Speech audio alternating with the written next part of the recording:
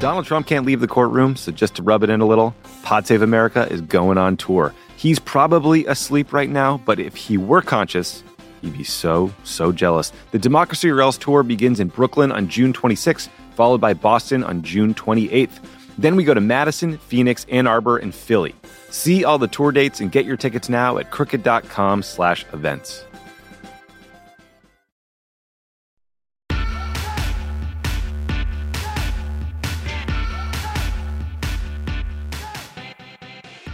Hello and welcome for the 200th time to Hysteria. I'm Erin Ryan. And I'm Alyssa Mastromonaco. Alyssa, happy 200 shows. Happy 200 shows. Can you name something else you've done 200 times? Just smoke pot. You've only smoked pot 200 times? More. Oh, more than 200 times. Yeah, that's it though. I mean, what else have we done? I mean, everything else has been like daily routine stuff, like brushing my teeth. And, right. Washing my hair, I guess. Yeah. We've done a lot of episodes. And you know what? After our first episode, we had Justice Kennedy retiring, and we got to 200 before Roe v. Wade was totally overturned. What a triumph. I think we both owe ourselves a celebratory root beer float today. Oh, I love a root beer float. I know. It's a treat. Wait, but what kind of root beer? A&W. Me too! Oh, God, we were meant to be together. We were meant to be together. Here's to 200 more episodes. 200 more. 200 more years. 200 more.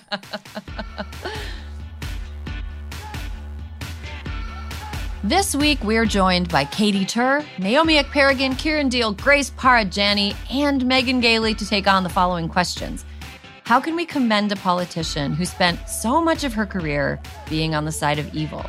What's it like growing up on a helicopter? How much has the world changed in the last 4 years, and what fresh hell awaits us? And why do so few of the anti-Pride event protesters look like they know basic personal hygiene? All this and more right now. All right, we have a really special jam-packed episode today with favorites that people who have been listening for a long time would definitely be excited about. And we've got an interview with Katy Tur that I'm really excited about. That was super fun. But let's talk a little news before we get into the back patting and the looking back and the soft focus lenses and the. I mean, it's our 200th. How can we not start with some less than ideal news?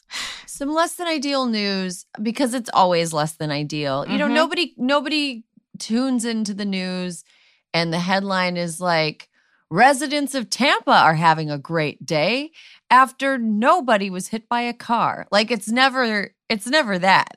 No, we've really reached the point where you just have to Google all the words in the news, like, what's stagflation? Yeah, what is a basis point? It's a percentage point. It's just something. It's a made up. It's part of the Finance Bro made up language that they use to justify the existence of their jobs. It's just another word for things that already exist. Just so people know, most of finance is that. Let's talk about Liz Cheney. Should we talk about Liz Cheney? Let's talk about Liz. So Liz Cheney has become, for better or for worse, one of the faces of the January 6th investigation, and certainly the face of the January 6th hearing. She's the person that seems to be registering the most with people. I just want us to kind of have a conversation about the fact that we still know who she is. Even though she's doing the right thing, we still know who she is. And praising a person for doing the right thing after a lifetime of doing wrong things is not the same as endorsing that person forever. We are not endorsing, but in this world that is so upside down and full of people who can't find the right way to do something, I mean, we're glad. We're glad she's on the right side of history on this one. It doesn't mean that we have forgotten that she's on the wrong side of history for a lot of things. But You know how sometimes, like if Mitt Romney or Susan Collins does something and we'll be like, yeah, thanks for doing the absolute minimum. This is like more than that. You know, I mean, she's become the face of something. She's probably going to lose the primary for her House seat in Wyoming. Like she's the one person of the Republicans. Again, like not canonizing her, but she's the one person for whom there will be real consequences, most likely, for doing the right thing. Right. And after she loses her House seat, she can go cry on her pile of money that will never, ever run out no matter what happens. She can go live in her fancy Wyoming lodge, because I don't think the Cheneys live in houses. They live in like fancy lodges. And you know, she will be financially, nothing bad is going to happen to her except her not being in Congress anymore. Right. And honestly, look, I respect public servants who are great at being members of Congress, but it sounds like a shitty job right now. It seems like a shitty job. You have to share a bathroom with Lauren Boebert and Marjorie Taylor Greene. And I am almost positive both of them pee on the seat and don't make sure that it's clean before they leave. Don't take a little piece of TP and clean up after themselves. No, absolutely not. So, you know, she's not leaving. She's leaving a work environment that is rife with the worst possible coworkers. Right. And whatever. Liz Cheney will be fine. But I also think that, you know, if we don't take a minute to occasionally recognize people who are doing the bare fucking minimum, it reduces the actual incentive for people to do the bare fucking minimum. Very good point. Very good point. Not that Liz Cheney is like, I really need these feminist podcast hosts to think that this one thing that I'm doing is cool, because Liz, you cannot sit with us.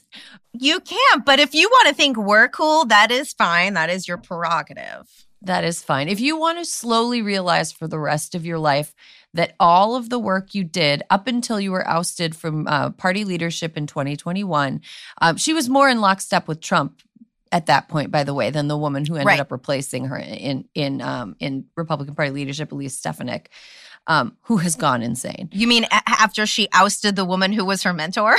Yeah. Ooh, yikes. It's like a terrible remake of All About Eve. Totally. I mean, it's really something.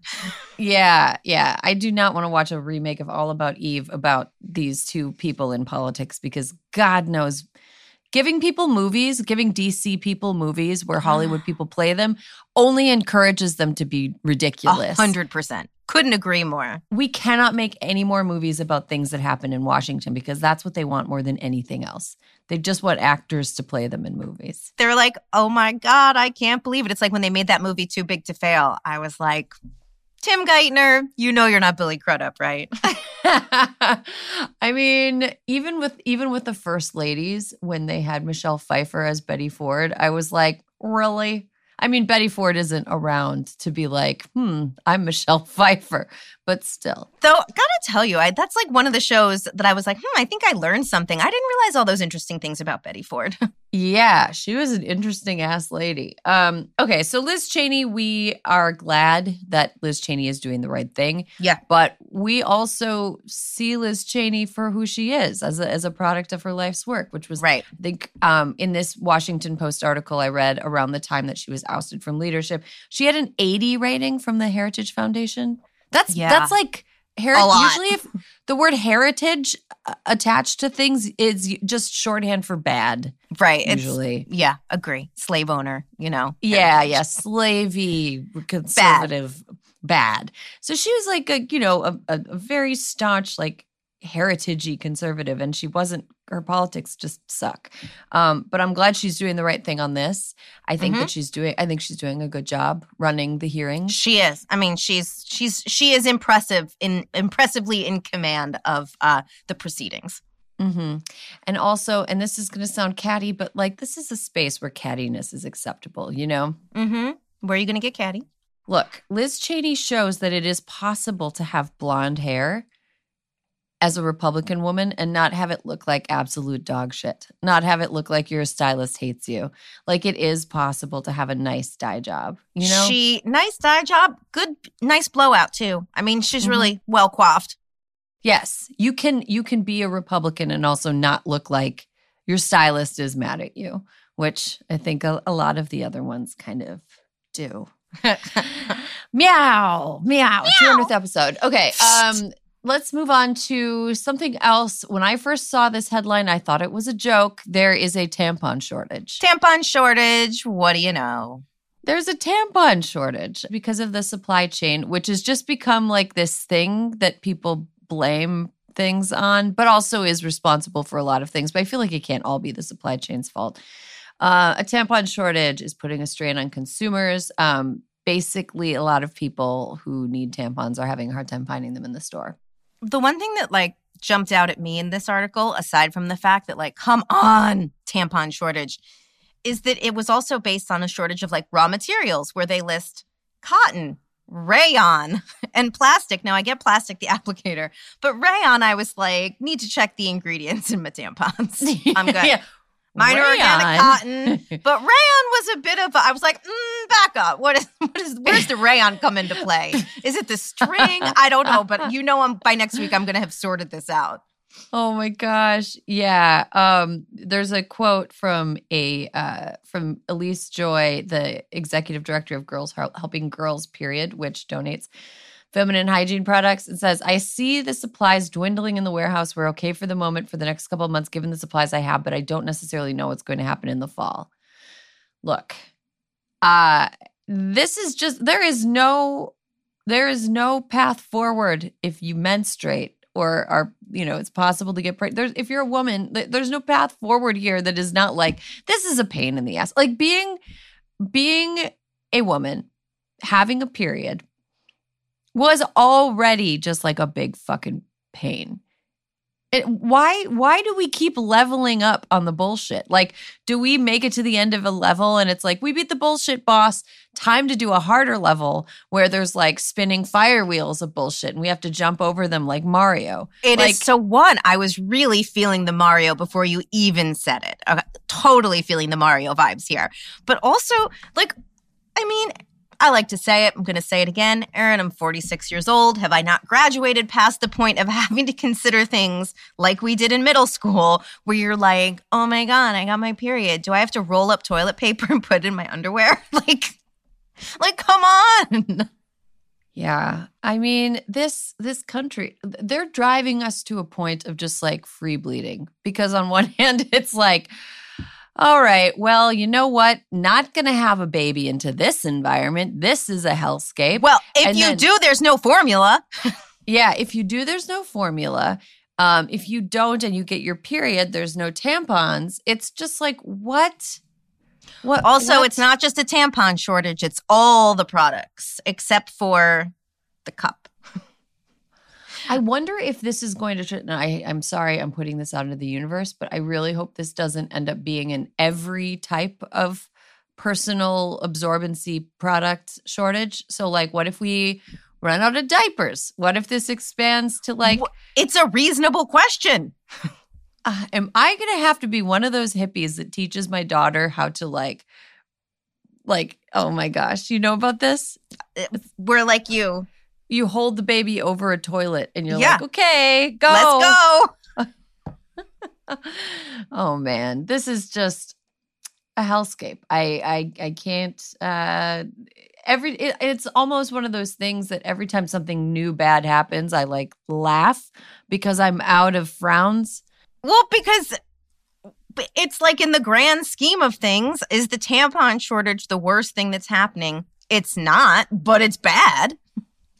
Yeah, it's not good. And I think that with the tampon shortage, I think that we should be able to call off from work if we have our periods and there's no tampons available. Like you can in some other countries. Yeah. I mean, you can here, but you can't call in and be like, I've got my period, I'm not coming to work. You have to make up something. Right. And I don't want to lie. We've worked too hard. Why should I have to pretend like, oh, no, I have the flu. I don't have the flu. I have my period and there are no tampons. Speaking of liars, Marjorie Taylor Greene has something to say about this. And I don't like consistently the dumbest bitch in the game. She's so stupid. And like, apologies to Jim Jordan, who is among the dumbest, and Louis Gohmert, who is also extremely stupid. Marjorie Taylor Greene this week claimed on Monday that the tampon shortage is being fueled by Tampons being placed in men's bathroom for transgender people. Mm-hmm. That is causing the shortage. Okay. I have so many questions. I want to sit her down and be like, explain this. How widespread do you think this is? She's disturbingly, when I was growing up, there were really 2 words you couldn't say. Hate. You can't hate anybody, and you can't call someone dumb and or stupid. She really is someone who I hate and is dumb and stupid. Whoa. Yeah, that would have gotten me in trouble as well in my house. But right? It's true. She's really, really bad. I just don't understand. I feel like we need to bring back shame. There was this real anti-shaming movement at a certain, I wouldn't say like during the Wild West of the aughts when I was working as a blogger in like 2013, where it was like, don't shame me for, kink shaming was, right. We don't kink shame. We don't shame for this. We don't shame for that. We need to start stupid shaming. Stupid shaming feels in need because she has to stop. If you don't know something, like, look, there's nothing shameful about not knowing something and trying to find the answer to it, but there is something shameful about having no fucking idea what you're talking about and speaking on it as an authority. And I believe that that's the type of stupid shaming that we need to bring back. Marjorie Taylor Greene is, she's so stupid. I like I said last week, I don't want to share a planet with her. I'm done. No. Okay, let's see. One more thing. Ohio law. There's a law in Ohio allowing teachers to carry guns in school after 1 day of training. 24 hours of training. Maximum. That's the maximum you need. Riddle me this.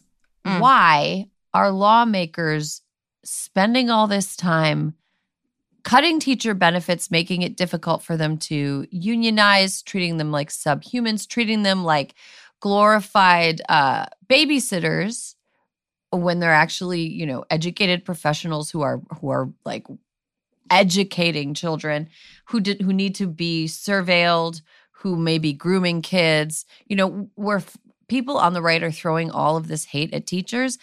And now they're like, but let's give them guns. Let's give them guns and have them do what 19 armed police officers in Uvalde could not or did not do. Like, Erin, this is some of the dumbest shit I have ever heard. And you and I have talked about this before. I am confounded by this because the head of the Ohio Fraternal Order of Police was on CNN this week talking about what a terrible idea this is. And I just want to know where all of the police unions are on gun safety and why they don't come out and say, like, in support of things that they're clearly in support of, because like this is just going to keep happening. This isn't going to make anybody safer. Like, the teacher's number one job in these trainings that they go through is like, take care of the kids. They have to go through all the protocols. And then what? They go grab their gun and hope that whoever comes through the door is the shooter. I mean, it's like, it's one of the most fucking insane non-solutions to a terrible problem I've ever seen. I would be cool with teachers being intensely trained in like sword play. Jiu-jitsu, okay? No, but like a sword, here's the thing, let's do a thought experiment. Would any police officers be cool with all the teachers being handed a machete? Like a giant ass machete, and you hang up the machete in your classroom? Because a machete can do damage, but it can't do as much damage as a gun. So like, why are we cool with something that can be used to hurt so many people, but not like a giant fucking machete? It's patently absurd. Why not? I don't know. Give teachers classes in welding so they can take the windows down in their classrooms and get kids out of the classroom. I don't know. There are so many other creative solutions here. If this is where we're going, then here is a gun. It's on you now. Good luck. Especially when you have the teacher in Uvalde who was shot and survived, and he's blaming himself and hoping the parents aren't mad at him. Like, why are we putting this added pressure on teachers to be like, you know what? You're fully the front line of defense now. Like, they're the front lines on everything, but here's your gun. So fucking dumb. Yeah. I mean, and I want to touch on one more story because it's June, it's Pride Month. Right. And this is like a crappy story, but I think it reminds people that like, you know, it's not like gay people got the right to marry and now you can buy rainbow shirts at Target and now everything is fine. Right. Because everything isn't fine. People who are members of the LGBTQ movement, people who are LGBTQ are still targeted disproportionately for violence and hate.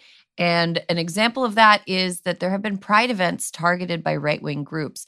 This past weekend, there were multiple incidents across the country where right-wing groups attacked pride events. On Saturday, Proud Boys heckled a drag queen doing a children's reading event in Northern California.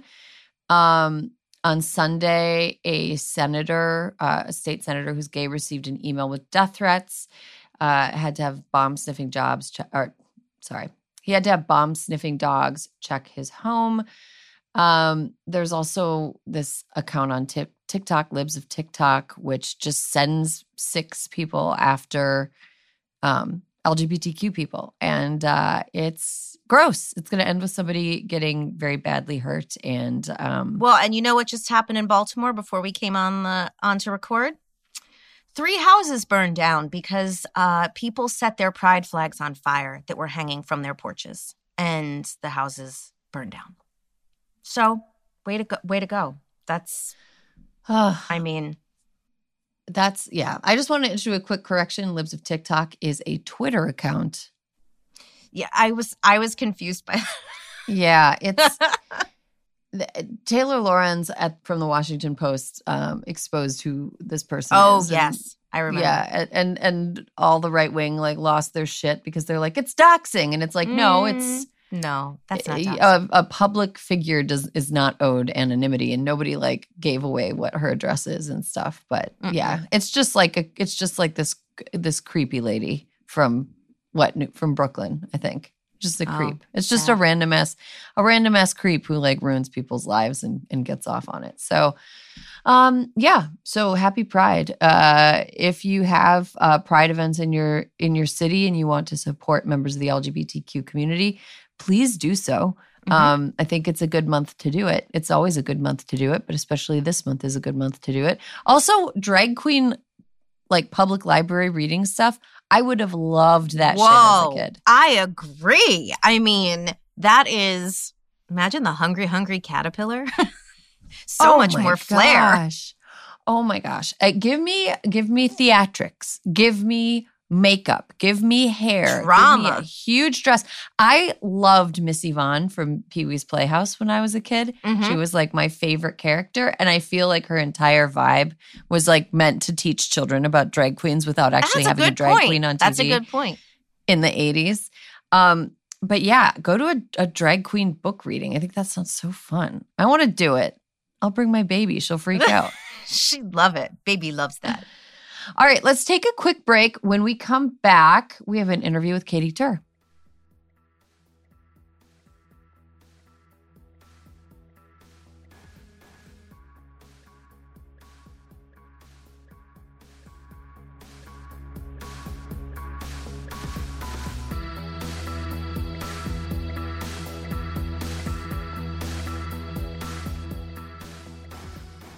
And welcome back. Today's guest is an NBC News correspondent, host of MSNBC's Katy Tur Reports, and a New York Times bestselling author. Her new memoir, Rough Draft, hit stores this week. Katy Tur, we're so happy to have you join us today on Hysteria. I am so thrilled to be here, and if you would like fries with that, I can definitely get it for you. I love it. I would like fries with that, and it is 9 a.m. I'm making a play if you're watching on my headset. I've got a very fancy 1992 headset on my head. I was going to say, you look like you're talking to us from a helicopter. Like this is part of the costume as like the book tour. Part of the book publishing stick. Yeah. Yeah, that's what they forced it. They said you gotta act the part, you gotta play the part, you gotta encompass it all. It's one of those book release parties where you're like, who came up with this idea? And everybody is wearing headsets. It's like a silent disco. Okay, so let's get into the book. Holy crap, Katy! It is a journey. It does not disappoint. So you grew up being known as Bob Tur's kid. Your parents were Emmy-winning helicopter journalists, or like the original helicopter parents, maybe, if you will. They pioneered covering news from the air. They were famously the first to broadcast the O.J. Simpson white Bronco chase in 1994, among other iconic footage. So in your new book, you talk about being the little kid in the helicopter hangar, entertaining yourself while your parents work, which is crazy. That sounds like a book series I would have checked out from the library in the 80s. You know, it would have been fun. Yeah, that's a good idea. Maybe that'll be my next book, the children's version of it all, the lighter, happier children's version of it all. Right. I was going to say, there's a lot of stuff in here that is not for kids. You go into detail about your dad being a person who was both a brilliant, bold pioneer, but also kind of a nightmare person at other times. Can you talk a little bit about the tug of war you felt between admiration for your dad and the pain that they caused you and your mom? So, and you're being very careful about pronouns. So let me give a disclaimer on pronouns. My dad in 2013 transitioned, and my dad was Bob before and is Zoe now. So when I'm talking about memories of the past, I will use the pronoun he, just because that's the memory and that's how the story unfolded. And when I'm talking in the present, anytime after she came out to me, it will be she. So supportive of the transition. It's just meant to be clear about the history. So yes, my parents were helicopter journalists. If you saw the OJ chase in the 90s, if you saw the Reginald Denny beating, the guy that got pulled from the red gravel truck during the LA riots, if you saw any Malibu fire, any police pursuit, if you saw Madonna giving a camera the finger, that was footage that my parents shot. And it provided me with a extremely unique and vivid childhood. And it was awesome. It was really fun. I grew up in a helicopter. I was in a helicopter more than I was in my own bed. I could fly it when I was a little kid. I mean, I could hold the joystick. Did you fly it? Did they let you? Yeah. I mean, I'd sit up front and I'd hold the joystick. It was very fun. And I felt special. I felt really special. But in addition to all of the excitement and the fun and the adventure, there was a little bit of violence and a lot of anger, and some pretty scary moments. So there were really high highs and there were very low lows. And I detail in the book the confusion around trying to how to remember my childhood, whether to embrace it and to love it or to push it away. And frankly, I mean, I've been running away from it. I moved to New York when I was 22. I just dropped everything and I got in a plane and I moved to New York. And I've only spent a few days back in LA every few years since then. And every time I go, I land and I'm filled with this flood of longing. And the second I get there, I feel anxiety and stress and I want to leave immediately. So I can't spend more than a couple days there at a time. And it's sad because I feel like I'm missing so much. And it was time to confront it all, to go back. What does Jack say in 30 Rock? You got to go down into the crevasse, Liz, in order to come back up. That was me. And so I went back and I confronted and I tried to understand all the violence alongside all of the adventure. There was a lot.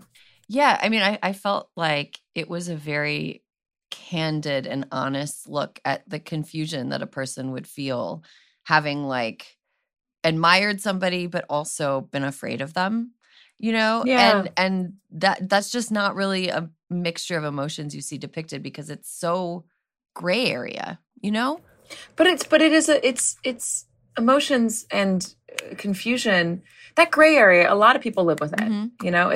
It's not unique. And I think that you grow up being ashamed of it or being scared to talk about it because somebody will think you're weird, and I've had that happen. I've had boyfriends whose families were really great. They literally grew up behind a picket fence, and their parents were still married. They had Thanksgiving dinners where nobody fought or stormed out or threw things. And I remember feeling lucky to be there and and being envious of all the happiness, but also feeling deeply uncomfortable because it was so unfamiliar. Like I was a fraud at the table. And the book has only just come out, but I've already gotten a bunch of notes from people that I'm close to that I didn't know this about, saying, thank you for going there, because I feel like I'm not allowed to talk about what I experienced, or I don't talk to my parent right now for this reason as well. And it's nice to know that you're not alone. Mm-hmm. Yeah, I think that sometimes with stories like this, maybe the fear is that they don't want to hurt their parent by speaking about it. But you and your dad are estranged. Has she reached out to you since the book was released, and do you expect her to? So not since the book was released, no. In the lead up, I think she saw a review, and she was not happy about it. And I was scared to write the book. I am scared for it to come out. And I was scared, as you said, to hurt my dad. I didn't want her to feel bad. I didn't want to cause more pain. I didn't want to, I feel bad about it as we speak, but it also is the truth. Mm-hmm. And if I'm going to go back and tell the full story with all of the fun that was there and all of the incredible things that my parents did, the groundbreaking journalism, and the first, few chapters, I read them again now, and I miss it all so much. It was so much fun. It was so much fun, and it reads that way, and I miss everything. And in order to tell that and to be honest about the story, so that one, it's an interesting read, but two, I want my kids to know about who I am and where I come from and what their grandparents did. You got to be honest. And you can't sugarcoat it, because sugarcoating it gives you a bad story. It's inauthentic, and it doesn't help anything. I mean, I'm a journalist. I'm in the business of truth. Mm-hmm. And so I got to be honest. I got to be true. Mm-hmm. Katy, you talk about how you tried to turn the page and you go to New York. Now, I loved reading about your first experiences in news.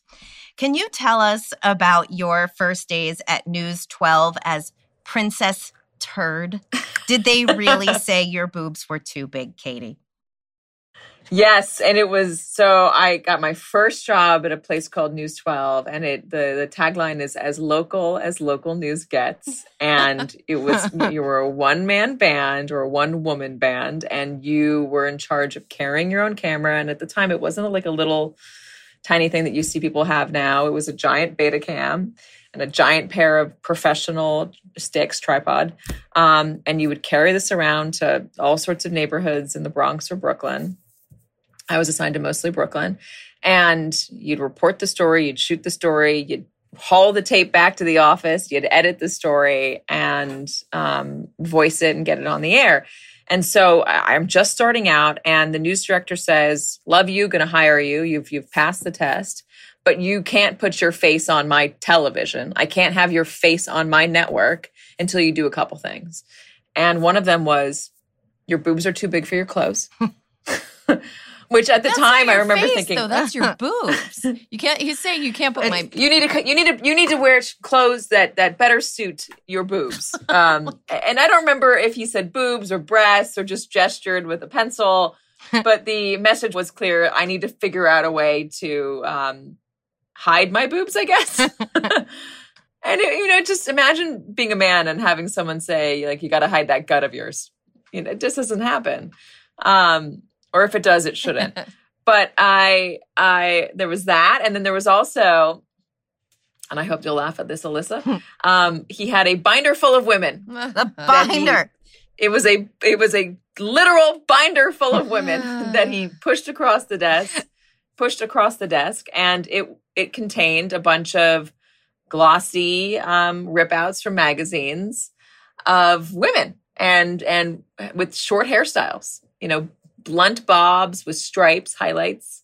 And it was a whole stack of them. And he said, you have to cut your hair.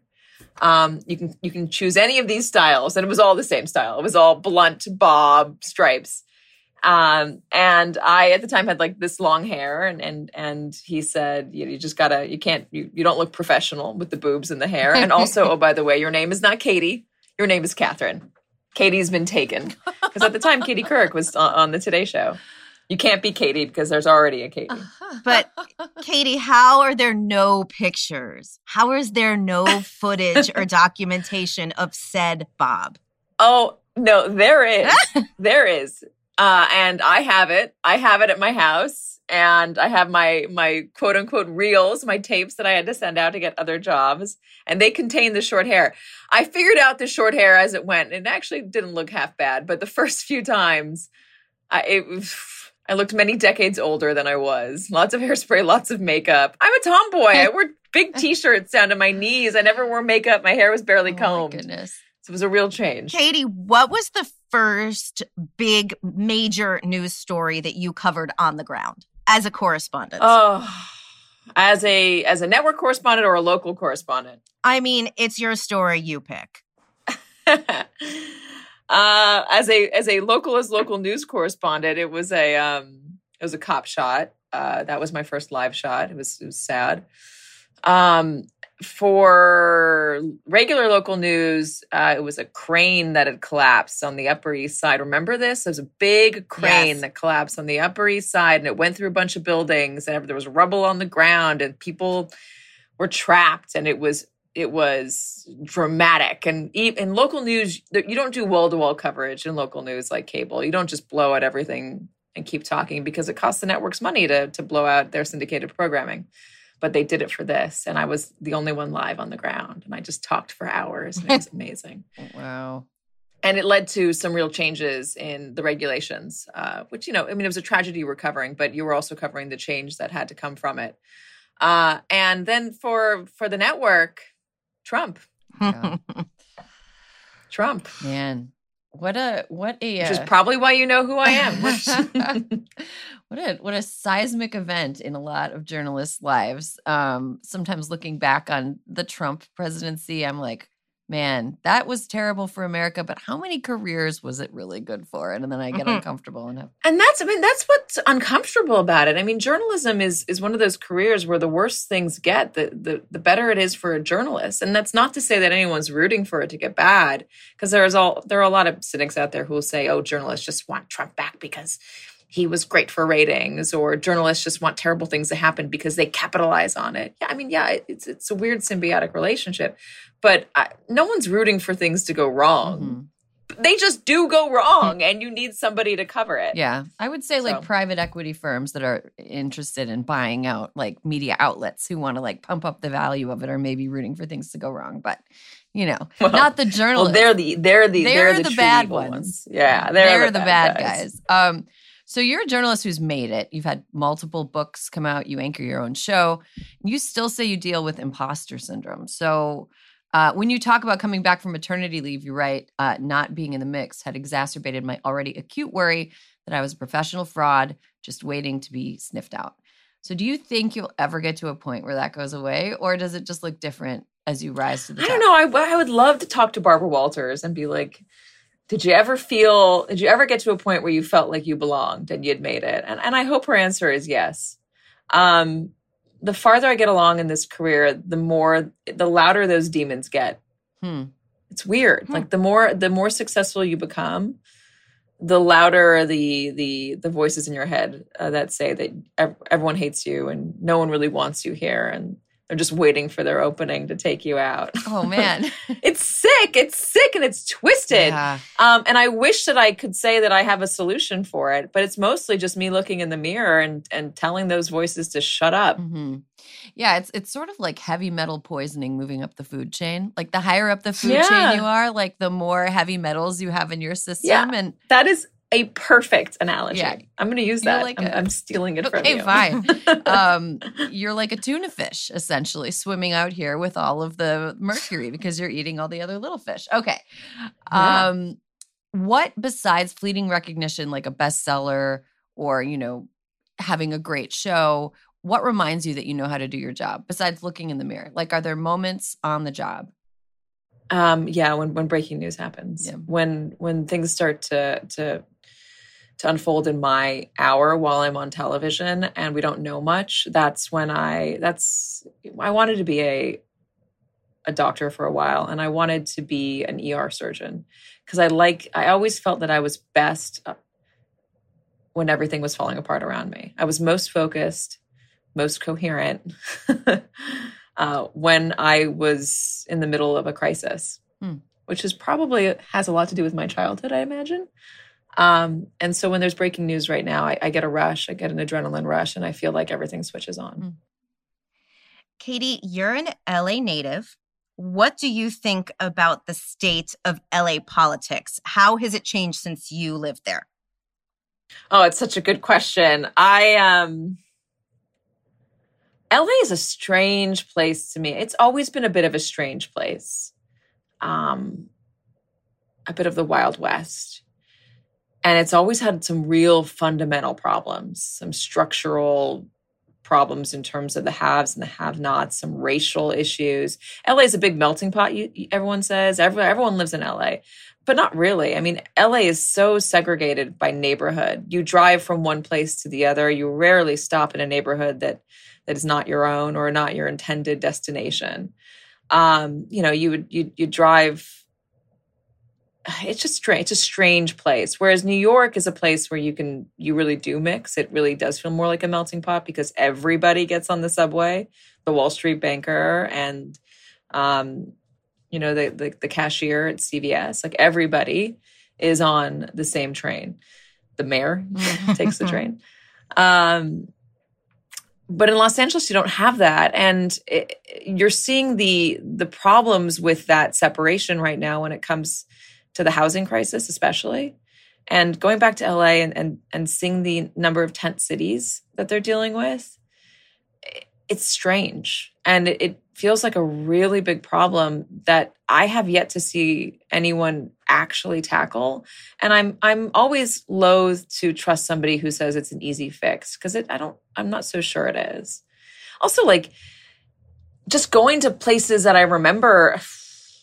I know Rick Caruso is running for mayor, and I'm not making a judgment on whether he's a good candidate, but his developments are so glossy and so weird to me. The Grove is I guess cool, but I liked the farmers market when it was a little gritty. He went to my hometown, the Palisades, which is it's a nice place. It's gotten extremely wealthy since I left. I mean, I go there and I think like, oh my God, I can't even go to the grocery store here. It's crazy. But they ripped up our main street in the Palisades, which had a place called Mort's Deli. It was like a cafeteria style place where you could play, what was that? Not that lotto game. It's like you punch in numbers, that old school game. Anyway, like Larry David used to film episodes of Curb Your Enthusiasm in there, which just was this old retro place. It was a bit run down, and he ripped the whole main street out and built up this very pretty clean facade with a bunch of extremely fancy stores and like a Chanel boutique. And it feels like Pleasantville. And I don't know. I mean, I if I were voting in Los Angeles, I think I would look at that and wonder what's behind it all. But again, I'm not making any judgment on Rick Caruso because I'm not in LA politics and I don't know what that city needs. I know it's going to be a hard fought race between him and Karen Bass. Yeah. You know, it's funny, Katy. I moved from the neighborhood that's right by the Grove, and now I live not far from the Americana, which are two Caruso developments. And honestly, some days I'm like, I just want to walk in a place where it's a pretend nice place. You know, like I know that the smell of whatever pretzels is like artificial. And I know that this, why are we listening to Frank Sinatra? Why is the fountain dancing? But sometimes it's just like, I just want to live in this like acid trip version of like Main Street, like Disneyland. I think that's totally admirable. And I'm not saying it's wrong. For me, it just feels weird going back to I guess you can never go home again. I don't know. It feels weird going back to my hometown and not seeing, and just seeing this idealized version of it. Right. Yeah. It's weird out here, Katy. I can attest to the fact that it is weird out here. But the weather is great. It's fine. Can't beat the weather. It's fine. I smell like a foot by the end of every day because I dress for the cool mornings and then it's the afternoon and I'm sweaty. Katy Tur, thank you so much for writing your book. Rough Draft in stores now. It's fun. It is a fun, thank you, harrowing, great memoir. It is. And for Alyssa, there's a section on fish. Oh, good. I mean, which someday, Katy, we're going to see a show together. I hope so. And I hope we don't remember much of it. Please Instagram live it though, so like the internet can remember whatever you No, that defeats the whole purpose. You crazy? We're gonna go in wigs and masks and just be loose. I think that'd be cool. Well, tell me about it then, Alyssa. Text me, live text. I promise. Thanks so much for joining us, Katy, and congrats on the book again. And come back again soon. Thanks so much for having me.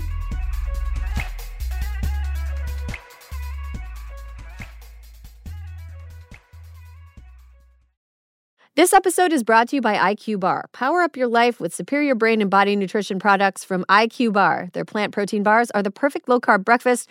Their IQ Mix zero-sugar hydration drinks replenish electrolytes. And their IQ Joe mushroom coffees will keep you focused all day long. Start each day right with IQ Bar's brain and body boosting bars, hydration mixes, and mushroom coffees. Their ultimate sampler pack includes all three.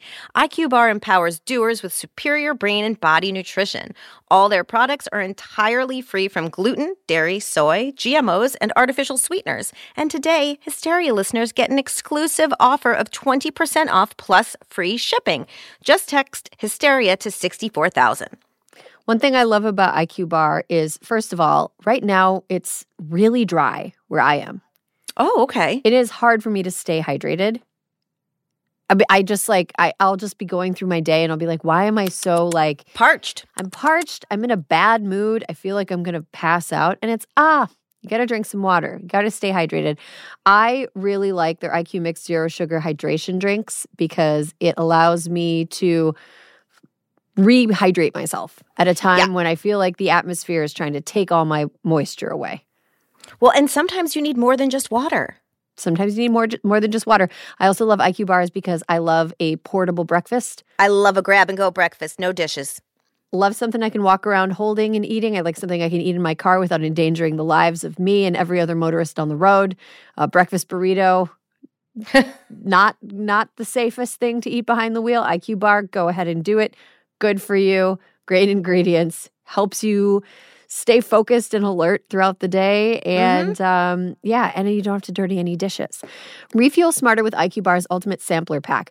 That's 7 IQ Bars, 4 IQ Mix sticks, and 4 IQ Joe sticks. And now our special podcast listeners get 20% off all IQ Bar products plus get free shipping. To get your 20% off, just text Hysteria to 64,000. Get your discount, text Hysteria to 64,000. That's HYSTERIA to 64,000. Message and data rates may apply. See terms for details.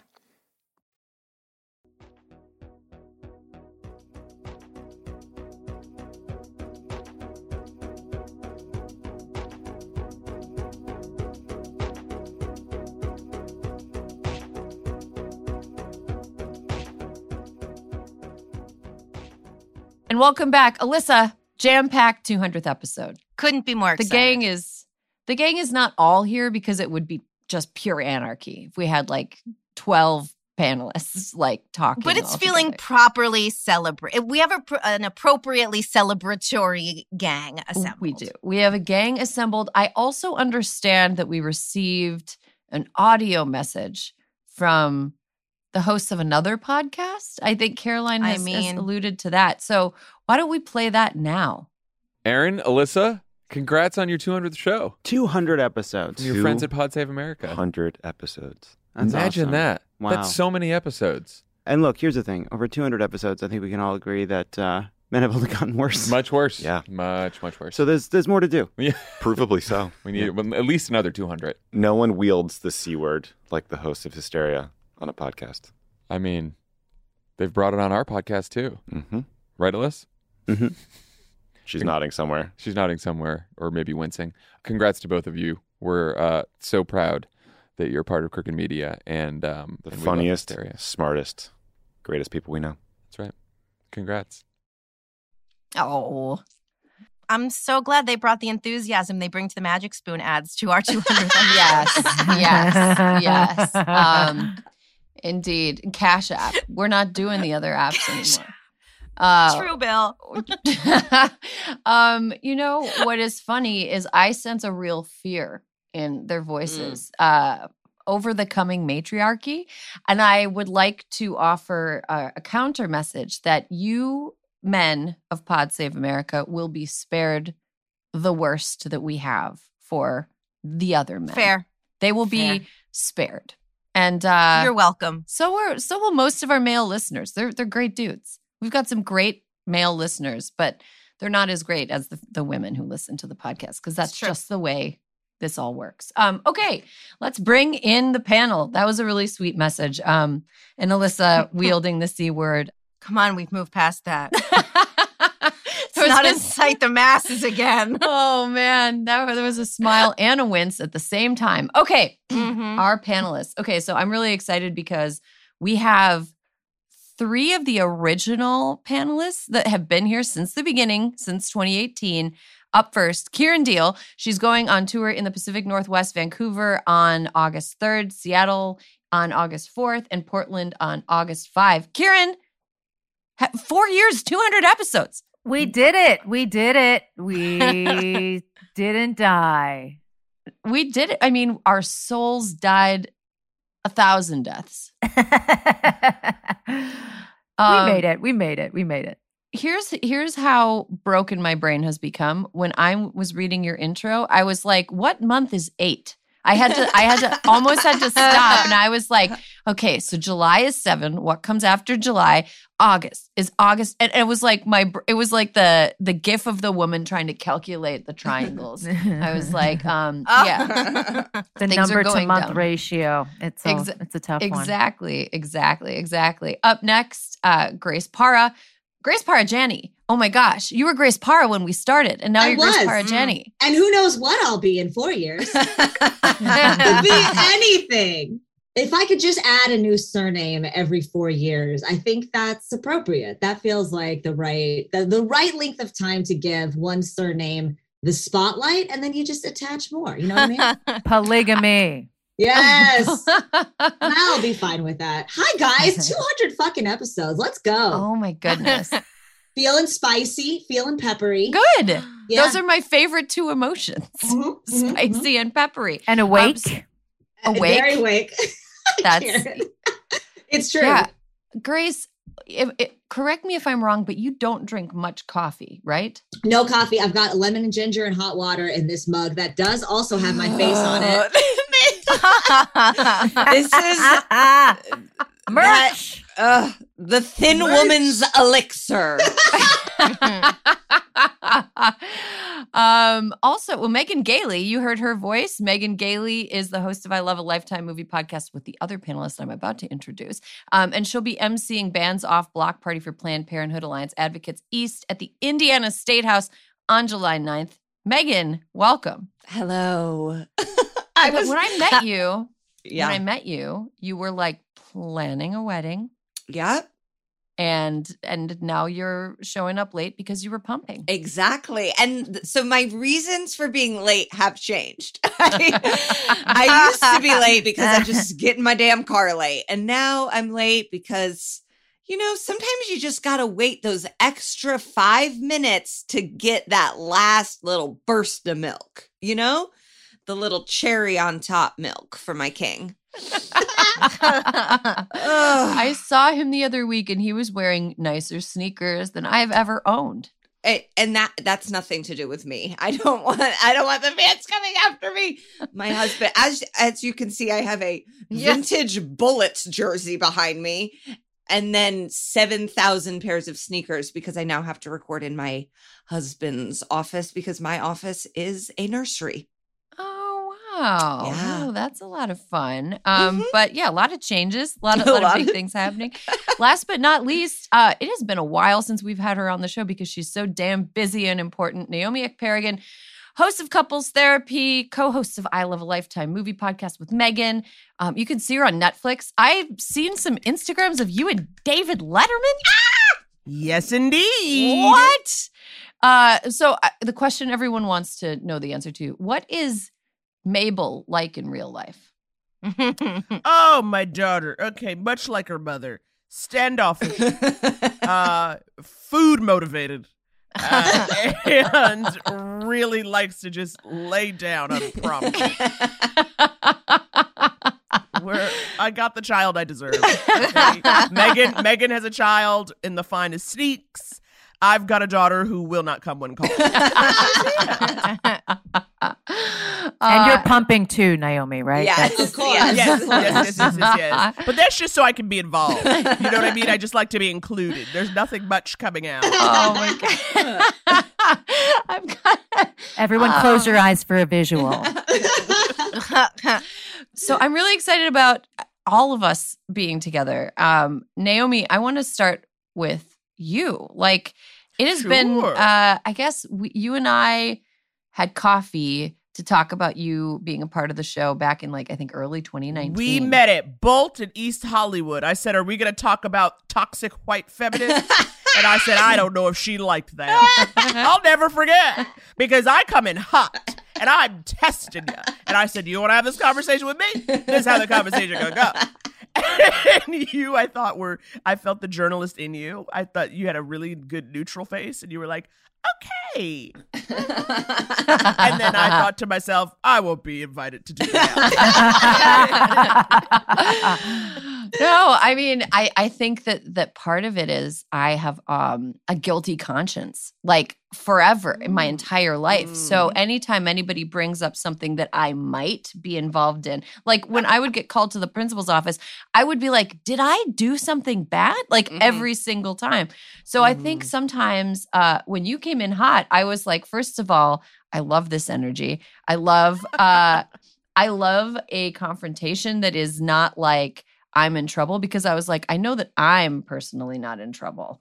But I am enjoying that she's just like, nope, I'm not afraid to say this to a person who is making a decision about having me on a show or not. And I was like, that's excellent. That's great. And you've become like a fan favorite. Hysteria listeners love you. How wonderful. Hysteria, they're too kind. You know, gals, I don't like mornings. So it's like, I mean, while here working and it's in the morning, we'll deal with that when we come to suggestions for the future. But I'm not here as often as I should be.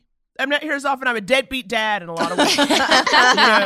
And you're my good daughters. You're my good daughters having lemon and ginger because they know Dad likes it when they keep it tight. Every morning for Daddy. That ended in an upsetting way. I know. So a question I'm asking everybody. So 4 years, 200 episodes, almost 4 years. What's something that has happened in the world that you are like, I can't believe that happened in the last 4 years? And what's something that you thought would happen but did not happen? Still me? Yeah, or anybody yeah. who's thought? I cannot believe we were able to watch as folks just stormed the Capitol. And just like watching on TV. That's wild to me that we live in a world where that was just on television. There was a day and it was like, they storming, they climbing. That's crazy. And then also though, I'm sorry, second runner-up to Nancy Pelosi and kente cloth. I never thought we'd see Nancy kneeling in a kente cloth. In all of my days, and all of my nights, I did not think we would bear witness to that. And then what I thought would happen. Oh, God. I don't know. I thought there'd be like more marches in the streets, maybe. Or a little more. I don't know. I was like, what does it take for everybody to get like Montgomery, Alabama style? You know what I'm saying? What happens to get us going? And then we scare them and they go, okay, people, we'll do what you want us to do. Do you want money? Do you want rights? We'll give them to you. And that didn't happen. They're not scared of us anymore. By them, I mean politicians. Yeah. Well, I feel like they're scared of us on Twitter, but they're not scared of us like voting. Like I think they're more afraid of mean tweets than they are of like angry constituents. That's wild. Yeah. That's wild to me. I don't know. I just really, I'm like, I thought we were supposed to have power. But that's it. But really, I'm just stuck on Nancy and the kids.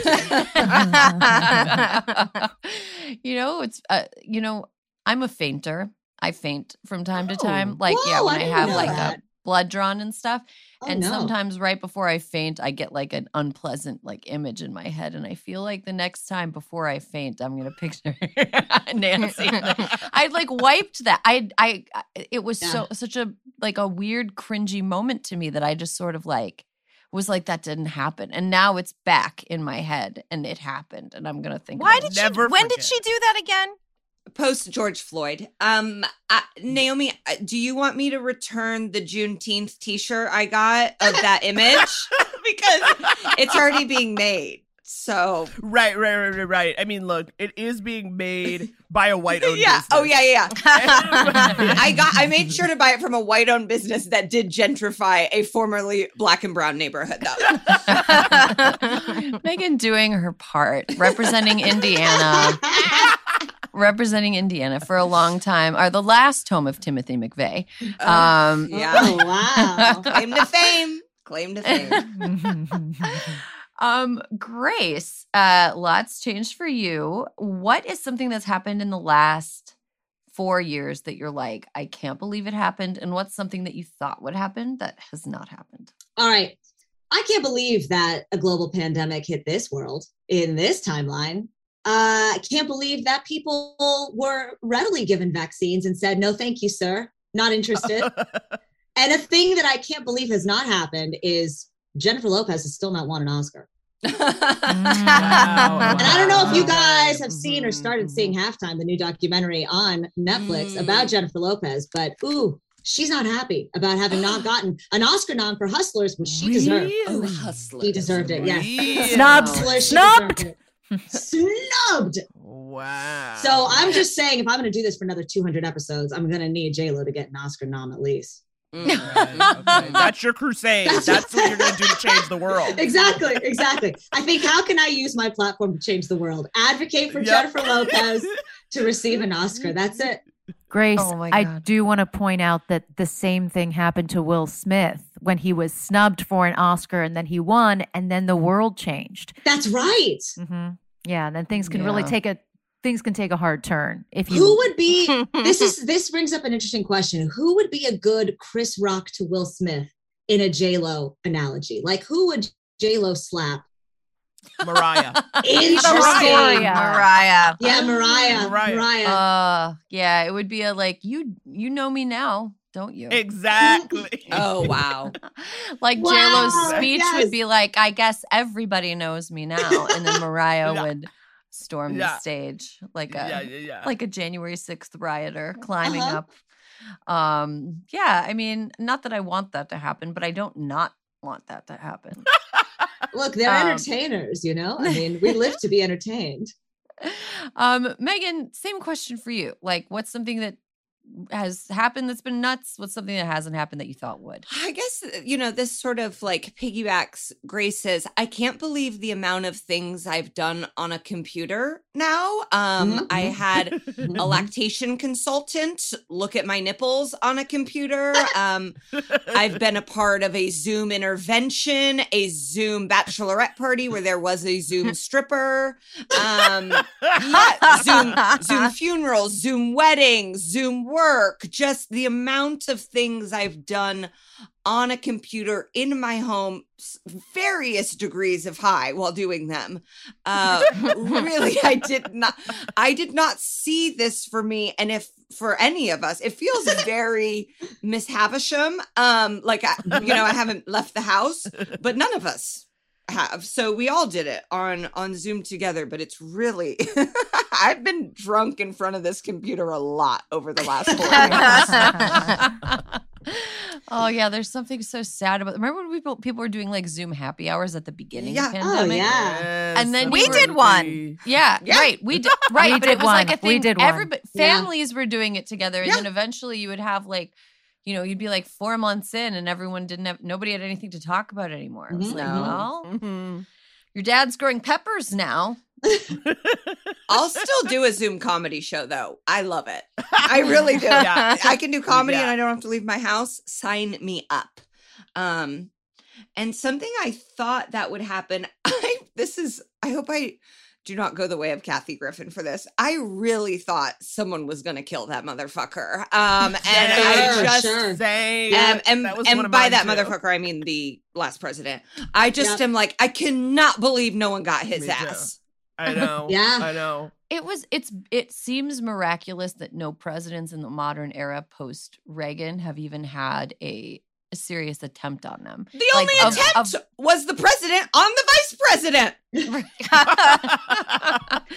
Yeah, I mean, it's just look, we're not endorsing that. No. Obviously, it's Right. just like It's just very surprising. during a time of like intense, intense division, like And guns. Right. And guns Yeah. everywhere. Guns. Right. It's like, why are we out here hurting the defenseless when there's so many people who we could be hurting instead? Again, I'm not advocating.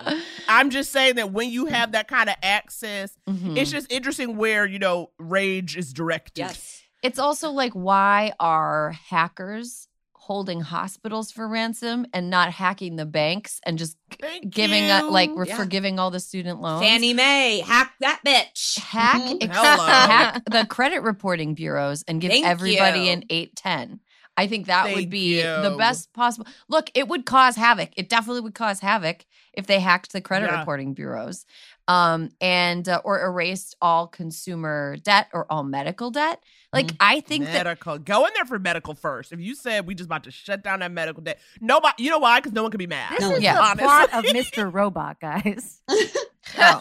Is it? Yeah, pretty much. This is like, I mean, they blow some stuff up, but this is, general. This is a loose brainstorm. Well, that we is need that show. a Ms. Robot, if you will. Yeah. Yes. Yeah.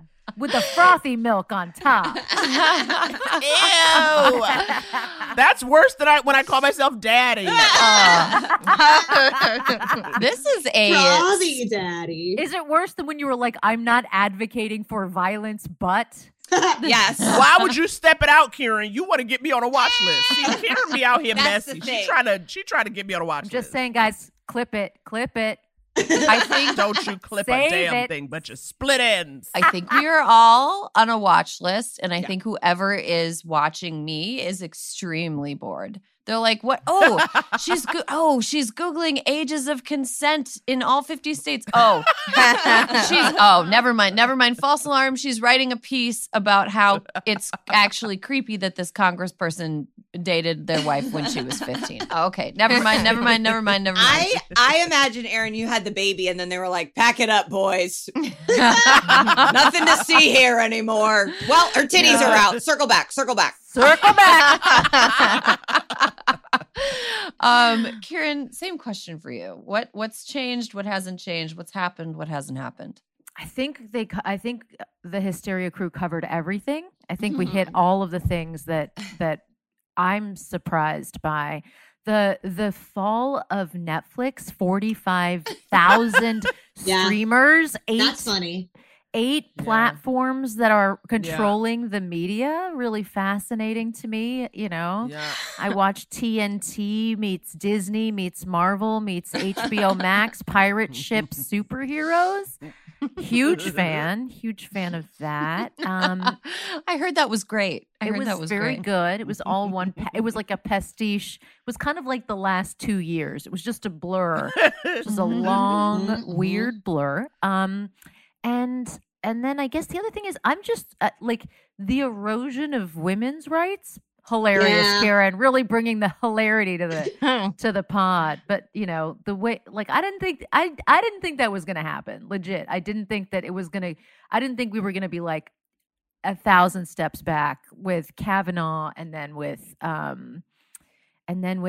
abortion and tampon shortages. Like that stuff is, and the formula shortages. Like those things are. It feels like third world vibes. America is not who you thought she was. Third you world thought you could rely on her. energy. That's what we're giving Yes, now. it is. Yes. Yeah. And when you say definitely. she for America, it doesn't feel accurate anymore because it feels like she would have a tampon supply, It's not gonna Right. But my only pushback on that is maybe America's one of those women who's like, well, I went through it and I survived, so everyone else should go. Like a toxic female boss who's like, I had to Yeah. prove myself, and so you guys have to go through this too. Well, that is what America runs on, right? The whole pull yourself up by your bootstraps. If it's hard, it's your fault. That's always been America's brand. Well, now it's- very Kim Kardashian, get up and work. Yeah. We all know it's true. Bootstraps are the way that people make money. I think America's attitude is the problem is you didn't want it badly enough. You didn't want that formula badly enough. You didn't work hard enough for it. Just try a little bit harder next time, Hillary Clinton, if you want to get elected. Why can't you just make the formula? Yes. Make it out of your breath. Yep. What's wrong with Yeah. you? Your whole point is being a broodmare. Why can't you make it out of your breath? Here's And the it's thing like, about that, though. Like Jesus. that, and Alyssa and I have talked about this. I know you have. I know. Oh, no, you no, have. no. I was going to say what that betrays is a complete ignorance for how the female body works. And these people Yeah. are so proud. They're so proud that they've never found the clitoris and it's obvious. Like they're so proud of it. And it's crazy to me. I've learned how little people who really should know better know Yeah. about what it is to be female or female identifying. It's like not even pull yourself up by your bootstraps. It's pull yourself up by your bra straps. And that doesn't even make sense. Like your There arms it can't is, even- right? That's the next book, Aaron. Like- That's the next book. Next book. I got to write one book first. Yeah. And But Naomi sees Aaron- she has a vision for you, though. She has Yeah. a plan. well, I mean, I think the difference is like I think by your bra straps because in my head, my first thought was by your boob straps, and that's Oh. why What's a I boob can't appeal strap? to a higher level audience. You see what I'm saying? I'm not appealing to that consumer because I'm over here saying boob straps. and bootstraps, And you- not a thing. Not a thing. boob straps Could is be. You don't know my body. That's You don't know true. my life. Yeah, not today. What if we did start calling bras boob straps? Yeah. Alyssa, what are your thoughts It on would- that? It would make a lot more sense. I mean, what else this is, see, guys, since COVID, I only wear sports bras. Yes. So the boobs, it really does feel like these are just boob straps. Mhm. Yeah. Just holding 'em. Same question for you. What is something that has happened in the last 4 years that like you were like, holy shit? And what's something that you felt would happen but didn't? Okay. So something that happened that I was like, holy shit, guys, I have been a public servant many years of my life. Never did I ever. COVID may have been crazy. The craziest part of COVID, I mean, deaths aside, okay, like just stipulate. But the president of the United States telling us to inject bleach. Oh, yeah. Guys, we have a Good president moment. Good who moment. told Yeah. us with a straight face, Yeah. okay, in the Yep. White House Yep. briefing room, had a real moment where he was like, I think I'm going to win the Nobel Prize right now. I think I just came up with the best idea. I am standing here watching as Dr. Fauci and Deborah Birx are getting diarrhea. I mean, it was happening. They were sitting there like, I can't believe what I'm going to have to deal with in about 10 minutes. And he was like, if we white bleach on things, we put it in our veins, I bet it would kill it too. I mean, you guys, that is really Yeah. something we cannot overlook. Right. He's right, the right, right. commander in chief and was like, bleach. Yeah. It's what's for dinner. Bleach. Do we think Big Bleach was behind that movement? Is it I think Big possible? Bleach was horrified. I mean, Right. Clorox put out a statement. Clorox Yeah. was like, oh, hey, Yeah, okay. All right. don't do Clorox that. Yeah. put out a statement. They did. Like They did. every once in a while there'll be a sentence that comes out of somebody's mouth and I'm like, yes, of course, this is a thing that happened. But then I'll like black out for a second and be like, ugh, what? Clorox put They out were a like, statement. Don't Please ingest. Don't do that. Yeah. Don't ingest. Yeah. That's like, Another politician definitely wrote, I can't believe I have to say this. Don't put bleach But- in your body. Yeah, don't put Yeah. bleach in Don't your do body. I it. think Fauci too is like I forgot that And guess I blacked what? out about the whole There's a lot. that and the Nancy Pelosi on the ground kneeling. Those that those was had the left whole those thing. had left me. Look, Nancy And then- Pelosi, one of the most brilliant legislators of all of American history, but also just not cool. Ooh, she made Not- a cameo on Drag Race this past week. Saw that. What? It was cringy. And it was But I long. guess It was long. Reenactment, Megan. Well, she's also Did she just go like this? Oh no, but that's like kind of the only nice, like, as one of the queens finally was like, when you clapped, that was like it was like, what do we tell this bitch? You know, like, Right. How do you tell her, like, why is she here? why didn't you codify Roe? You know, like, there were a lot of questions, but they were like, the clap was great, Nance. And she said, thank you. Oh my gosh. Okay. So, what's something, Alyssa, that you thought would happen that did not? Oh, happen? something I thought that would happen was, you guys, I survived 2 years in lockdown with just my hubs, and I only ended up with 3 cats. I thought there was going to be a lot more as we come out this side. That late night pet finder Instagram scrolling of all the little furry people that need homes. I thought that I would have ended up with, I thought I'd have more of a house full at this point, but knock wood, thank God I didn't, because the relationship between Tiny Winky Butt and Norm is more than this mom can take. Midge rises above it all, but those two are fucking nuts. I had to pull the tiny baby cat, who my husband calls a deranged cuckoo bird. She doesn't understand that most of the bugs are on the outside of the window. So I found her like Garfield. You know how Garfield's stuck to the back of a car? Yeah. She was stuck to the screen. She was stuck to the screen. No way. And she's got this fucking deranged cuckoo bird noise. She goes, Aw. and I was like, oh shit, what is that? Just tiny cat stuck to the screen.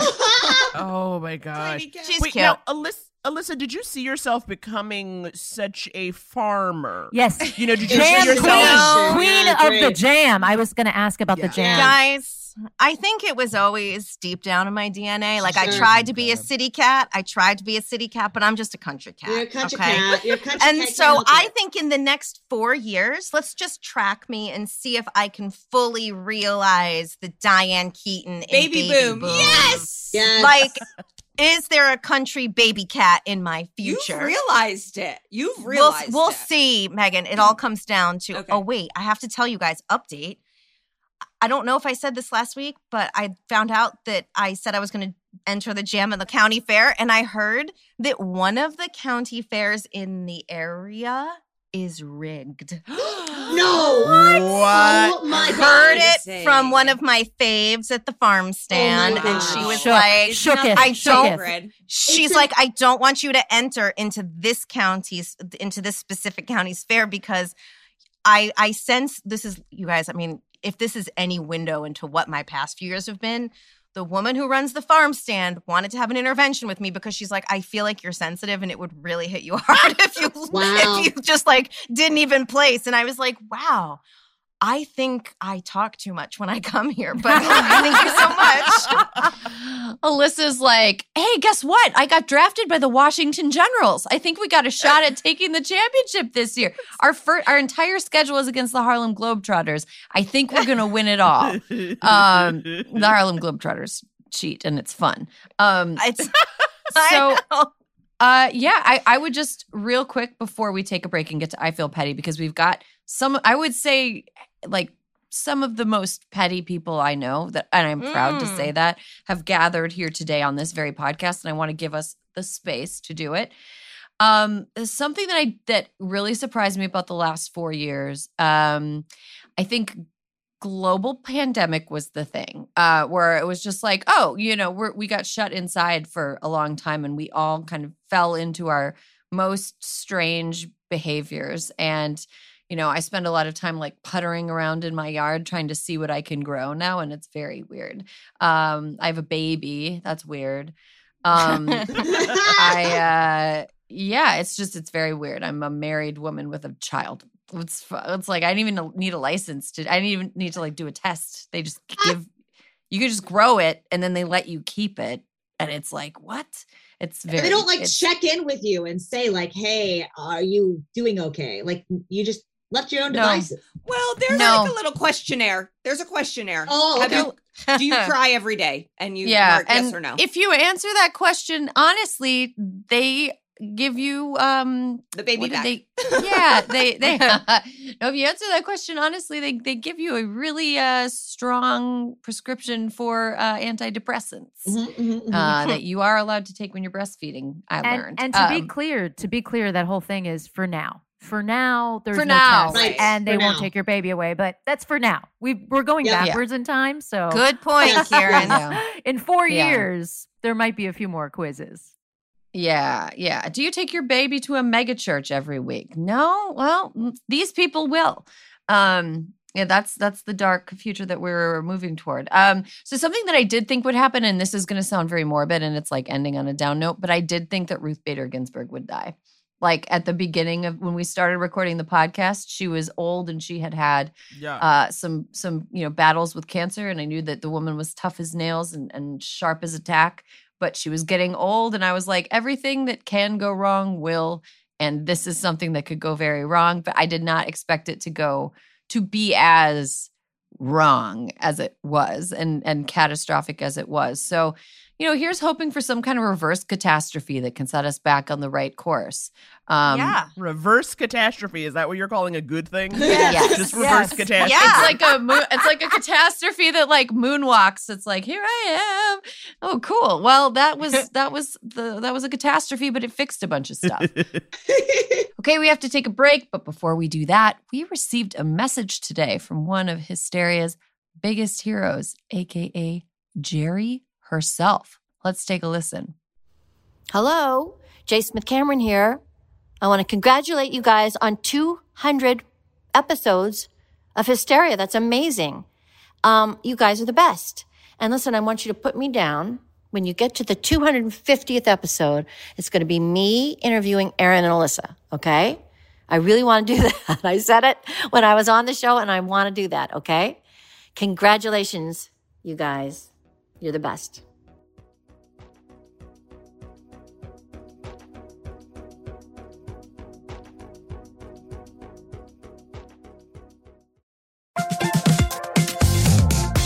Guys, it's been a rough year. It's going to get rougher, and you deserve a little treat for not going insane yet. You could head to the local tiki bar and tell the bartender, do your worst. But we have a better idea for you, which is pick out something from the Crooked store. The store is stocked with tons of new merch. It's perfect for the spring. And classics like the Friend of the Pod tees that you'll be wearing long into the next administration or the next fascist dictatorship, depending on how things go. Pick up a new tee for the warm weather ahead, a mug that'll remind you to stay involved this election year, or a hat celebrating your favorite pod. Go to crooked.com/store to shop.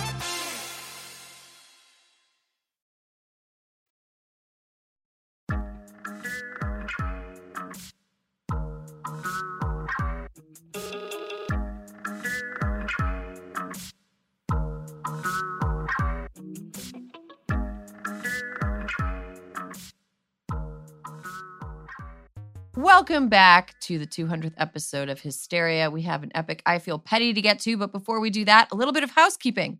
The 2022 midterms are our chance to defeat insurrectionists and anti-democratic MAGA Republicans from winning the offices that would enable them to run the January 6th playbook during the 2024 election, but successfully this time. Sign up for our Midterm Madness program, and we'll send you one action you can take every week to elect pro-democracy progressives in your region. Crooked will be doing a live group thread each day of the January 6th hearings on our YouTube channel with hosts from across the network. Head to youtube.com/crookedmedia to watch. Listen to What a Day weekday mornings for the latest news and commentary on the hearings, available wherever you get your podcasts. Okay, the house has been kept. Naomi, what are you feeling petty about this week? Why do I have to get referrals to go to any medical professional that I actually need? This is working my nerve, okay? Because I have to schlep all the way to the west side, because that's apparently where the good doctors are in Los Angeles, okay? And I live on the east, so that's a production. I don't know if because I feel like New York is a war zone. Doctors have seen so much that even like, you know what I mean? Even your GP is like, okay, I think this is something else. Whereas here in LA, they're like, I don't know, you should go to a specialist. Why couldn't you have just given me that information? I will send you pictures, honey. I will send you an email. Go, this is my situation. Will you give me the required specialist? And my insurance requires a specialist. The insurance requires it. I can't just go to the specialist or else the insurance is like, we ain't covering that. Who you think you are? Who do I think I am? I think I'm somebody who's trying to live, okay? I'm trying to live and economize my time in this life. And they insist on making you go from one and then the other. And you know these specialists be out here working 2 days a week. You know they work 4 hours a day. Yeah. You got to wait like a month, Yeah. okay? I'm out here trying to deal with the fact that my bladder will not fully empty. And they're like, all right, come back in a month. I said, what am I going to do till then? Keep pressing on it with my hand? That's what I'm doing. And that's just a personal issue. Any doctors and listening to Hysteria, which I'm sure there are many. I have a suggestion. Tell me. Kieran played a doctor on television. I was going to say, I could actually consult on this. I actually felt highly qualified. I was like, oh, yeah. No, I know about these hours. I've personally kept these hours. I do it with my own, live work balance. Which is why I'm not further along, because I, too, work 2 days a week from 9 to 2, but with a break from 12 to 1:15 for lunch. If you come at 2:01 or 1:47, I'm not going to see you. Luckily, you are on the podcast today. So, officially what I've learned just from my own research on WebMD and whatnot, and from my time as a doctor on television, which is essentially a qualification along with my Indian heritage, is that which is pretty much, you're welcome. You got to keep pressing on it. There's no solutions. There's no solutions. Cool. God can't fix it, and neither can science. There's no answers. Drink more water. Kieran, what about bleach? Is bleach an option? Bleach is not an option. But I'll consult with my friend Dr. Fauci. Well, Megan, you started this off. It's time for me to go. Oh man, that sucks. I hope that your bladder and you figure it out, Naomi. We'll figure it out. Just get me a dig specialist who I can see. You know what I mean? Like, I just hate the extra steps. I think we can all agree the extra steps are really annoying and rude. And I almost think it's like they want it to be difficult so that you give up. Exactly. I think Grace has had a similar petty experience, but it's with insurance, getting insurance to do anything. You have to spend half an hour being like, hey, I need this thing my doctor says I need. And they're like, no, we don't think you do. We've never met you, but we don't think you need that. Nope. Mm-hmm. Oh, excuse me. The audacity. I think I said on the phone to an insurance company last week, I was like, I think I'm going to give up. And the lady, she got really upset. She goes, well, don't give up. And it was one of the funniest things I'd ever heard. That's weird. That's weird that happened. Grace, what are you feeling petty about this week? It's not dissimilar to what Naomi's talking about here, but I'll tell you what it's applicable to. Not so much doctors and referrals as the housing market, because I am, like many very dumb Americans right now, trying to find a house. And it is a disaster in a lot of different ways. But the funniest, most fucked up thing is when you make an offer and then you have to counter. And there's no guidelines for how much you counter. And everyone's just making it up. And that's when you realize it's all made up. It's a construct. It's a construct. It's a construct. And you have your agent who's telling you, okay, well, you can go a little bit higher, but not too high, because, we hear that there's 3 other people who have offers in, but one of them they really like and one of them they really don't. So don't go nuts with it, but you do want to, a show of good faith. And you're like, what the fuck does that mean? All of this is made up. All of this is made up. It's so frustrating. Nobody knows anything. Truly, nobody knows how much houses cost. Truly, the same house today costs $500,000 less 6 months ago for no reason. It's all made up. And the fact that we're all just buying into it like it's some sort of fairy tale is hilarious to me. It would be hilarious if I wasn't trying to find a house to live in, because I really do need one. Yeah. The sad reality is some of these people, it is a fairy tale for them because they have generational wealth. Yes. And to them, I say, suck my dick, please. I will say it makes me so happy to hear you sound like me. Which is something I didn't think I would hear. You're like, it's a construct, and I'm just here nodding. It's all a construct. It's all made up. And I'm like, it's all fake. It's all fake. The funniest thing too is we're all getting these huge loans from banks. I don't know how much I can pay because it's all fake money to me. None of it's real. I don't have all this money to begin with.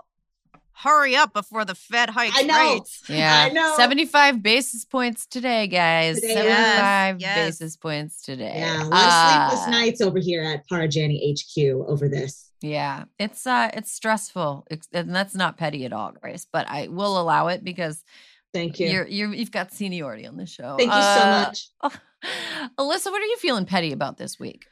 You guys, here's what I'm feeling petty about. So I saw this on Twitter, but it's really taken hold. Someone tweeted, this is what the tweet was. When you say, quote, "Are you free for a call sometime?" unquote, the quote, "I'm free right now" people are absolute chaos. No, that's abso-fucking-lutely wrong. If you text me, "Hey, are you free for a call sometime?" What's the response? No, like sometimes, of course I'm free. I'm calling you fucking now because now I'm worried about what you want to talk to me about. Either you want something from me and I want to get it out of the way, or something's wrong and I need to know right now. I'm not wasting my emotional bandwidth on worrying about why you need to talk to me, because currently I don't need to talk to you. So you need something from me. And so let's just get it over with right now. And if you're going to text me some such nonsense, which we all get, I'm sure. I get this quite a lot. And I am the nightmare because I will just call you up. The only thing I will say is okay is I will text, for example, my sister and be like, "Sis, I'm calling you," and nothing's wrong. Because we will text so much that when you call someone like out of the blue sometime, but it's like if you want to be like, "Hey, I want to talk to you, nothing's wrong, I just need your advice or something," that's fine. But if you just send some fucking vague bullshit like that, I'm 100% showing up on your phone in 10 seconds like, "Hey, what's up?" That's it. That's what I have to say. And I'm not chaotic because of it, okay? I'm not chaotic. I am thoughtful and have a stomach that's triggered by anxiety. Do you know what I'd like to add to that, because I agree completely, is that I think there is a PEMDAS. Yes. PEMDAS as in from our math class back in 8th grade. Parentheses, exponents, multiplication, division, addition, subtraction. There's a PEMDAS to how you reach out to people via phone. If you need to talk to them on the phone, you can call them immediately. Just call them, okay? If they don't pick up, you send a text message saying, "Hey, just called you, wanted to talk about X thing. Give me a call when you can." That's the correct order of operation. That is correct. That is correct. That is great. Everyone should follow what Grace said. That sounded good. The call first, then the text message after. Yeah, and no voice message, no voice message necessary. Just no voicemail. No voicemail. Could I go with my petty now? Is because I think it's going to dovetail onto Alyssa's. Just I didn't know what I was going to do, but it's going to dovetail. Bring calling back. Let's live like we are in 1997 or 1992. Bring the phone call back. People use their phones as computers. They use them as tiny hand computers, and like they never call. They never call. And Megan Gailey, I just remember the one time I called you. I remember seeing you. Do you remember this? Like, because it is seared in my memory. It is seared in my memory. I called you. You did not call me back. I saw you going into the elevator at Crooked Media, and I go, "Oh, hey, I called you." And you looked at me and you're like, "Only my mother calls me." And then you stepped into the elevator, right? And I don't even think I went in after that. I was like, good God damn. Yeah, it was like, and and the look of true disgust in your face was really, honestly, listen, it just makes you a woman of the times. It's like, it's not just you. If you call people today, people think you're a sociopath. I've talked on the telephone with Grace Parra. I've had a lovely conversation on the telephone, like with her, like windy chord with Michaela Watkins. I love a phone call. I love the voice. It's better than the voice memo to me, because then we get to have an interaction. It feels intimate.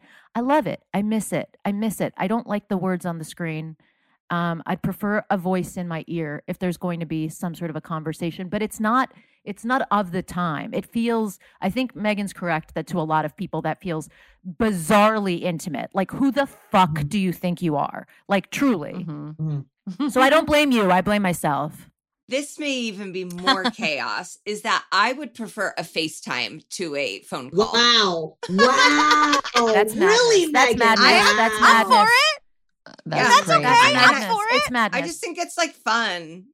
And here's the thing about FaceTime too. I feel like you don't ever deliver bad news via FaceTime. So if you're getting a FaceTime, it's like a jovial, fun sort of like, hey, catch up. How are you? Oh yeah. Nobody's gonna FaceTime you and be like, "Hey, bad news. You're fired. Yeah, right. But it's been real. Now can I see your boob?" Okay. I feel like the wars over appropriate phone communication will be ongoing for the next 4 years, next 200 episodes for sure. Here's what I'm feeling petty about this week. Lawns. We should get rid of them. Lawns. And by lawns, I mean like a big grassy expanse where everything is green and mowed to exactly the same length. I think big lawn is a conspiracy by the boomer generation and the greatest generation in order to convince us that we need to be creating an artificial ecosystem in our front yard, buy expensive equipment to maintain it, use a ton of water in order to create an illusion of like, this is how it looks. And it's also sort of like it's like a class signifier that we don't need. It robs pollinators of things to pollinate. And you know, here in LA, we're facing a huge water shortage because we're in the middle of a super drought. And that means that you can't water outdoors. I think you get 2 days a week to water outdoors, and that's not enough to keep a lot of lawns alive. It's not enough to keep a lot of golf courses alive. But here's the thing. You can have a lawn that you can run around on and play on and not have it be made of grass that you need to mow and water constantly. Did you know that grass lawns use more water than swimming pools? What? No. Yeah. I know that from you. Oh, Yes. yeah. I think you So- did tell us this. You have a swimming pool in your yard. It uses less, and you keep it full and you cover it at night to prevent evaporation, and you filter it or whatever. It uses less water than having a big grassy expanse. So here's the thing. There's a no lawn movement that's been going on for quite some time, but I think it's been picking up speed recently because of like the drought of it all. If you are somebody who is kind of tired of mowing your lawn or like having a green lawn, or you're facing like a water restrictions and your lawn's going to die, there's tons of alternative ground cover that you can use. Clover is actually good for the soil. It doesn't grow that big. When you're seeding it, it requires a lot of water, but if you seed it at the right time of the year, you can get it going, and like it's a great like sustainable alternative in a lot of places. There's like succulent ground cover that actually doesn't require very much water at all. Anyway, I just think that the grassy lawn it's got to go. It's got to go. We shouldn't be mowing our lawns. We should be feeding butterflies and bees and pollinators. And that's how do how we I feel about that's how I feel astroturf? lawns. Is that a good option? I love I think it's it. cool. Yeah, okay. I think that's fine. I think it's fun. And then there's Yeah. not like bugs crawling into Yeah. your romper. If you want a place to like, Such a you're still specific outside. reference. Like Yeah, it's like it's happened. you're like picturing the bee. Yeah, you're sitting crisscross applesauce, and then a ladybug's all up there. Yeah. You know. yeah. You know I'm deep into the no lawn movement website now. These are Yeah. very informative. Petties. Yes. I mean, one was about health insurance. One was about housing prices. One was about sustainable lawn movements. Yeah. And then I was bitching. I about have polls. I think too. I have a fully petty Okay, one. Megan, you can close us off with your fully petty. I feel petty. Okay, so there was a horrific near catastrophe, hate crime of these white supremacists that had a U-Haul and all their, fake G.I. Joe shit that were about to wreak havoc and kill people at a pride parade. Horrible. And the police stopped them an eighth of a mile away, which it's like, I think you could have gotten them sooner. But the mugshots of these men have been released, and these dudes are some uggos. Like, I am talking not even like, when you see someone, you're like, that's an ugly person. That's a regular ugly. Mutants. We are talking under the bridge trolls. And then there was one guy that was like kind of hot, actually. And it's like, what are you doing there, sir? Like you're in Idaho. You have prospects. There's people that want to have sex with you. And you're next to this like toad of a man who looks like he came out of the ground. You gotta go find some pussy, and you gotta leave this to the uggos, because it is, oh my God. Like there were some of the faces that I was like, I get why you're angry, but you've directed it at the wrong people. You need to take this out on maybe your mom for drinking while she was pregnant with you. Maybe your mom for smoking. cigarettes and or crack while she was pregnant with you, you're directing your rage in the wrong place. And maybe we need to bring back the swan. and that is going to be just sort of like botched, but like for faces that haven't been touched by plastic surgery, by faces that nature has botched, and we fix them, and then maybe they don't want to blow up pride parades anymore. I do think that I mean, it's always ironic, and I'm not the only one to point this out, but it is always ironic that the people who are like white supremacy, rah, are like, it's like, you think that is genetic superiority? Supreme? I'm sorry. Right. Also, like, I think that having a shitty belief system makes contributes to people having like like they're ugly on the inside, and we know that they're ugly on the inside. And also, you know, I would tag onto that and say, you know, when I was watching the January 6th footage during the hearings, my first thought was like, none of these people know how to wash their ass. None of them. Yes. Yeah. You have said that before, and that's a hard agree. They don't look, And and it's like not even just like, it's not even like, I think, just to kind of couch what you're saying, Megan, like, I think that it's like not even that nature has botched. It's like people don't even have enough respect for themselves and the people around them to have basic hygienic practices, you know, and like that to me is like where it sort of originates. But and honestly, washing your ass feels good. It does not feel good to have poop in your butthole sticking out. So let's wash the booties. Let's get a skincare regimen. Let's trim the beard that dips in your potato salad. And let's see if maybe that can make the country better. It just as like a starting point. Right. There's so many things. There's so many tasks that they should have completed that were basic self-maintenance tasks before they even thought about renting a U-Haul. Yeah. It's like, exactly. You know. Now, quick question, just to tag, and I'm genuinely curious. What about very hot people who are very evil? How do we justify that? They might not be like that. There was that one guy. You said people want to have sex with him. There was one guy. Well, and I'm saying Idaho hot. Sure. You know, and I say that as someone who grew up Indiana hot. You know, like he could have come out here and maybe been in some sort of PTSD military film. An improv group, maybe. Yeah.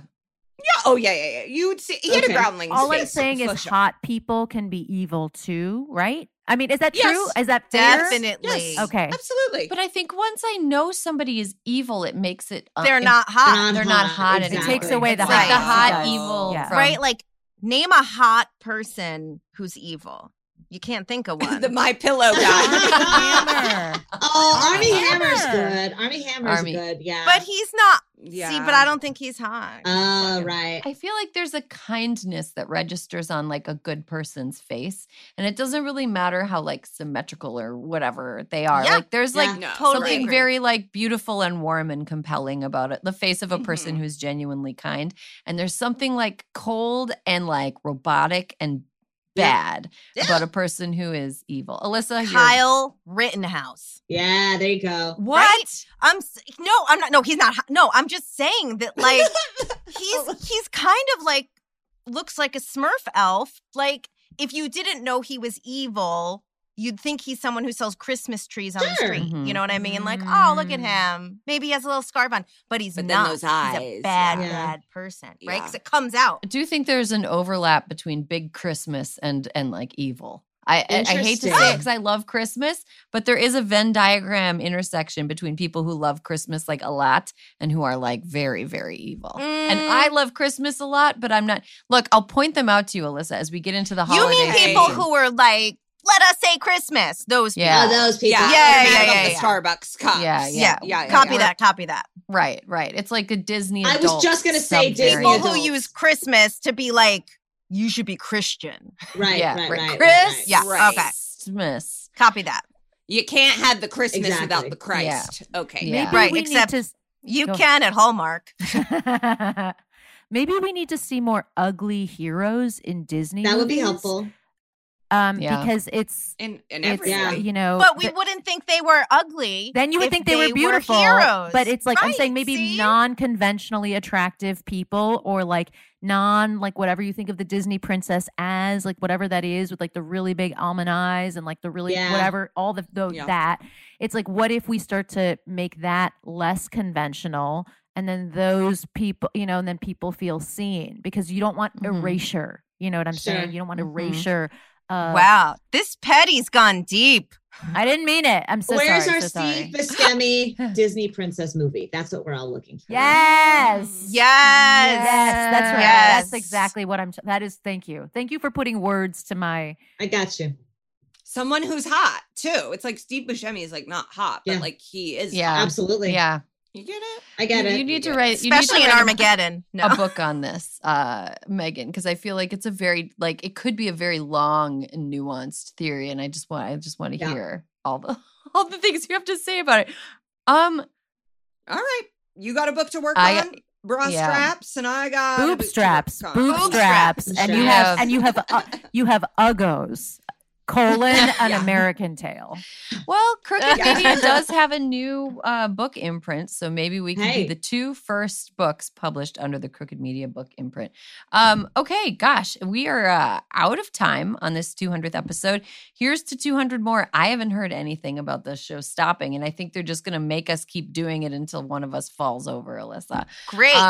Thank you to the gang for hanging out. Naomi Ekperigan, thank you so much for coming by. Grace Parajani, thank you so much for being a part of the show from the beginning. Kieran Deal, same thing. Megan Gailey, oh my goodness. I still remember the first day that I met all of you, and it's cool that we've all kind of known each other for these last 4 years, these 200 episodes. I think the show is very special. I think you are all really great. Also want to thank Katy Tur for stopping by and writing a wild, amazing, great memoir, Rough Draft. I want to list some of the people who have been on the show more than 2 or 3 times. Karen Bass, running for mayor in LA. I will be voting for her. Amy Klobuchar, Senator Kirsten Gillibrand, Senator Mazie Hirono. Akilah Hughes has been on this show a bunch of times. She's basically an honorary member of the crew. Dr. Heather Irabunda, Kim Kelly, Shannon Watts, Priyanka Arabindi of Crooked Media, Francesca Fiorentini, Rebecca Nagel, Shaniqua McClendon of Crooked Media, like always an MVP whenever she comes by, Pramila Jayapal, Tammy Baldwin, Rosa DeLauro. This is like, I want to have a party with these people. Yes. And thank you especially to Alyssa Mastromonaco for being my ride or die for this whole time, since before the show existed. Erin, look, it has always been sad that we are separated by many thousand miles between New York and LA, but you're the fucking best, dude. Like, you are the best. This show is the best. It got us all through being able to see all these faces, especially yours. And our text chains, they're epic. And 200 more. Incredibly epic. I really hope that they are never hacked by an evil hacker and released, because while they are very funny, they do get somewhat saucy. Also want to throw a special shout out to our listeners. I think that you all are the absolute best, and that is no cap. As a member of Gen Z would say, that is no cap.